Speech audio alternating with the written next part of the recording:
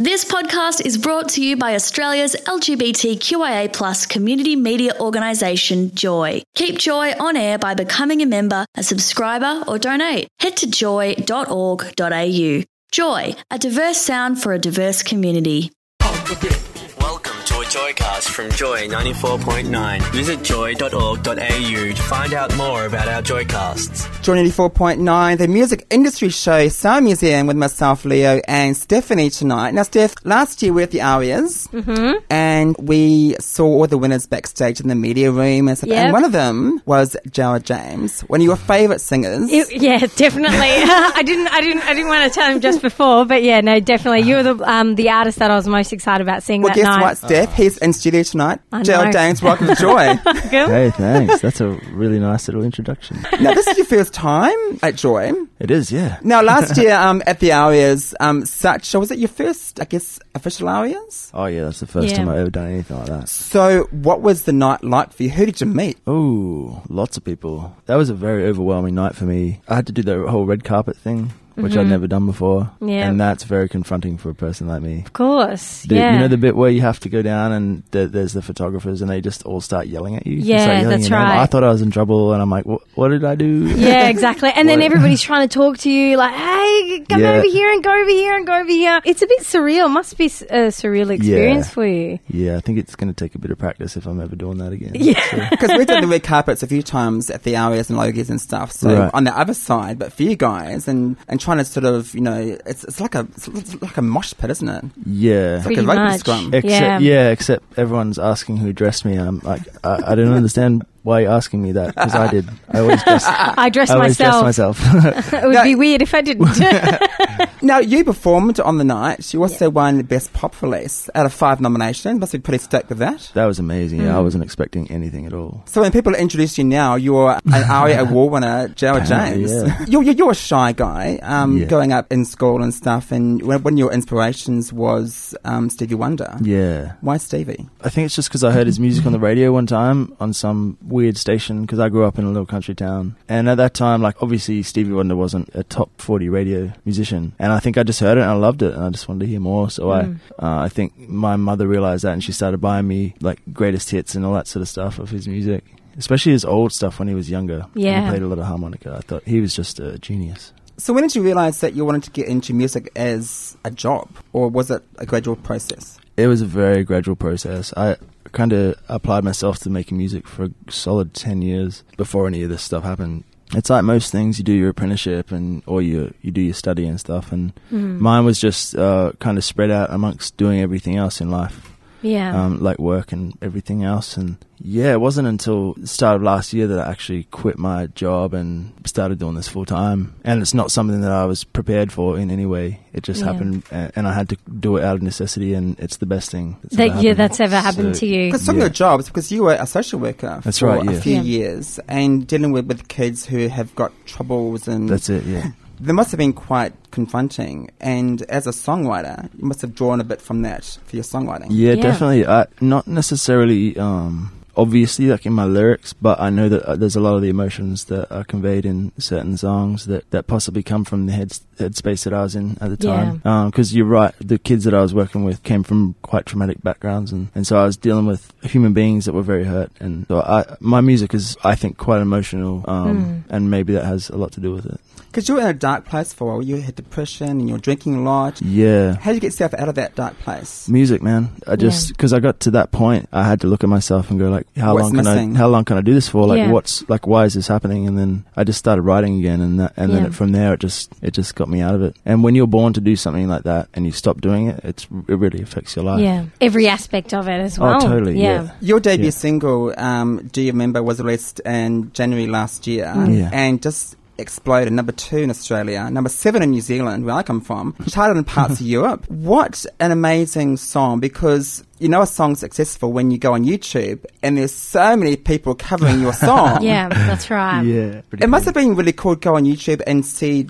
everyone's different interpretations of your song. It's really interesting, actually. Do you have a favourite? There's a few, yeah. There's I can't remember the names off the top of my head, but there's a couple.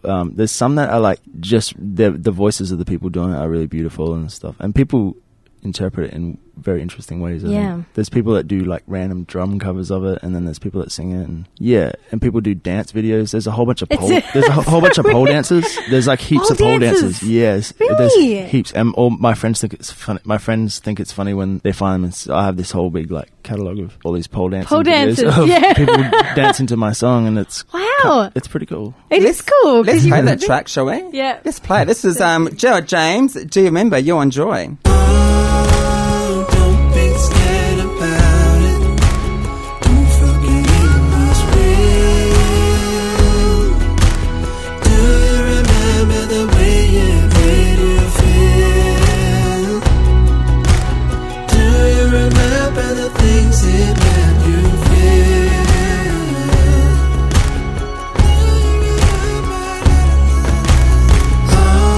Oh, when you think about it, do you remember me? Do you remember the way it made you feel? Do you remember the things it let you feel?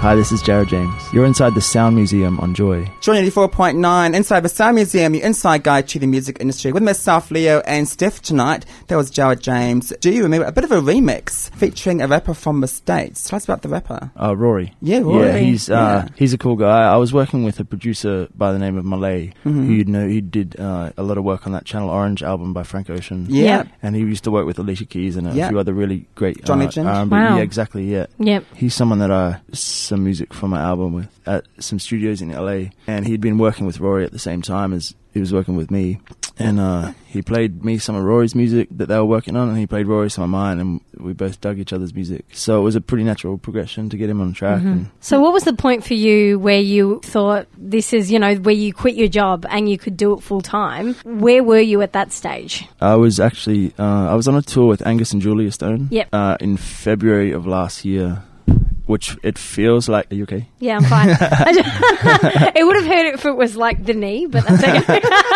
It was only the leg. Need to put a little cushion there. Yeah, no, sorry. Yeah. That's right. So I was on tour with Angus and Julia. They're really, really cool people, and they were good enough to put me on a whole tour when they went around the country. And it was at the end of that tour, do you remember, it started to get a lot of traction online and stuff like that. And I started getting like these crazy record deal offers from all the labels in America, and it kind of got pretty hectic there quite fast. So I had to shoot off and go to America and meet with all these people to talk about like what's next. Yeah, possible partnerships with people to work on my music career, which up to that point I wasn't even sure if I could have. So it was the end of February that I had to call up my boss and go, I'm real sorry that I can't give you more notice. Yeah, but I'm not going to be able to come back. Your debut album last year, 31.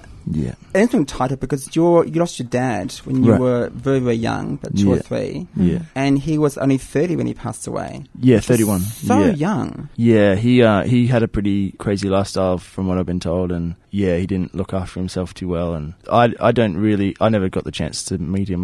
But in that album, you got to release it overseas as an EP. You got to release it in parts of Europe and the States. And what's your reaction been like to your overseas fans to your music? Really good. Like, it's the kind of thing that's what blows my mind the most. Like, it's already beyond my wildest dreams to have any level of success here in Australia, but to play a show in like in Berlin or in London and have people singing your songs back to you, that's amazing. Yeah. And I just did a festival in Tennessee called Bonnaroo, and the same thing happened. Like, people were singing my songs. That's the ultimate. There's nothing better than that. And now obviously you've got a new single, right, with Broods. Which we love. Yeah, I love that song. Yeah. And Broods are amazing because you've toured with them before. That's right, yeah. Now, what's been the progression now from 31 to this single and the new EP that you're releasing? Yeah, so I haven't yet put an album out in America or anywhere else in the world except Germany, because there's different timelines, because things happen differently. So what's happening is I've just kept writing since I put the album out in September of last year. So I've got a whole other half album that I'm changing the way it comes out in America, and then all the new songs are coming out as an EP here, and then all the songs that were originally on the album that aren't anymore. They're coming out as an EP in America. So Right, yep. it's just changing where and what. Yeah, and I just wanted everyone to have access to all the songs. Really. Yeah. As Richard gets in studio tonight is Jarryd James, and let's play that new song with Broods. It's called 1,000 Times. You'll enjoy.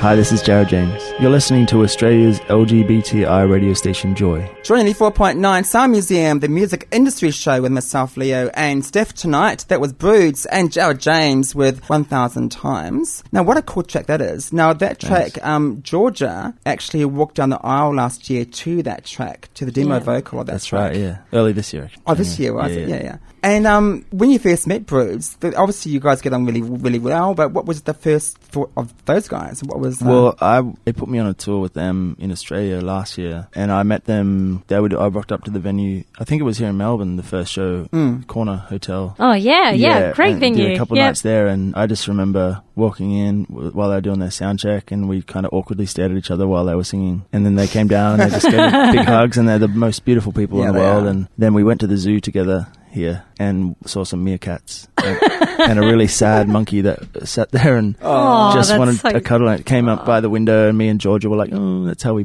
bonded for the first time. Because you guys work with, Broods and yourself work with Joe Little, which that's right, yeah. He's now a Grammy Award winner, producer and songwriter. Yeah. What's it like working with him in the studio? He's all right.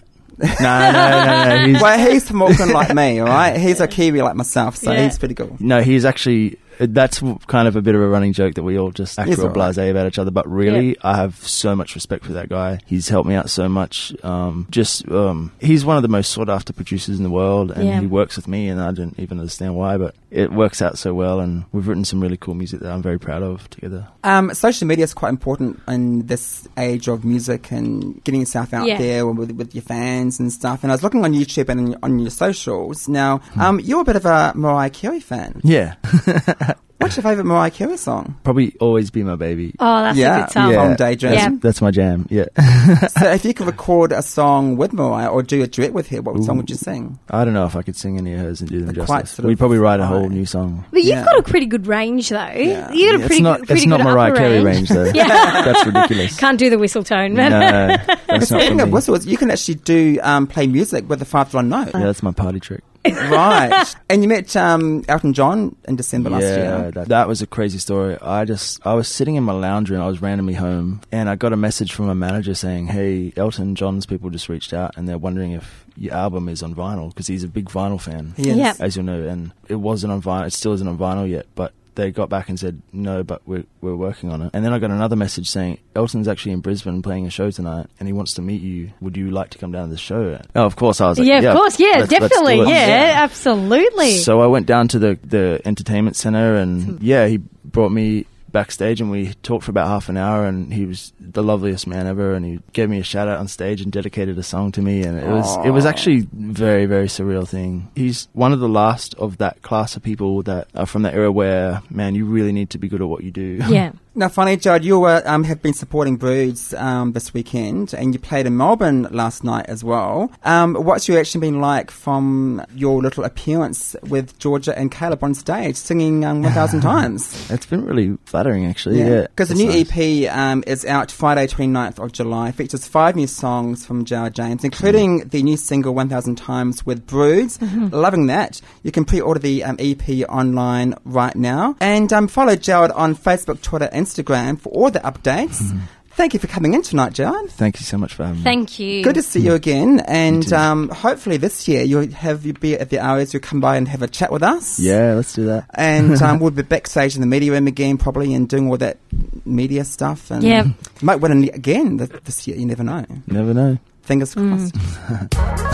This Joy Joycast is a free service brought to you by Joy 94.9. Support Joy 94.9 by becoming a member at joy.org.au.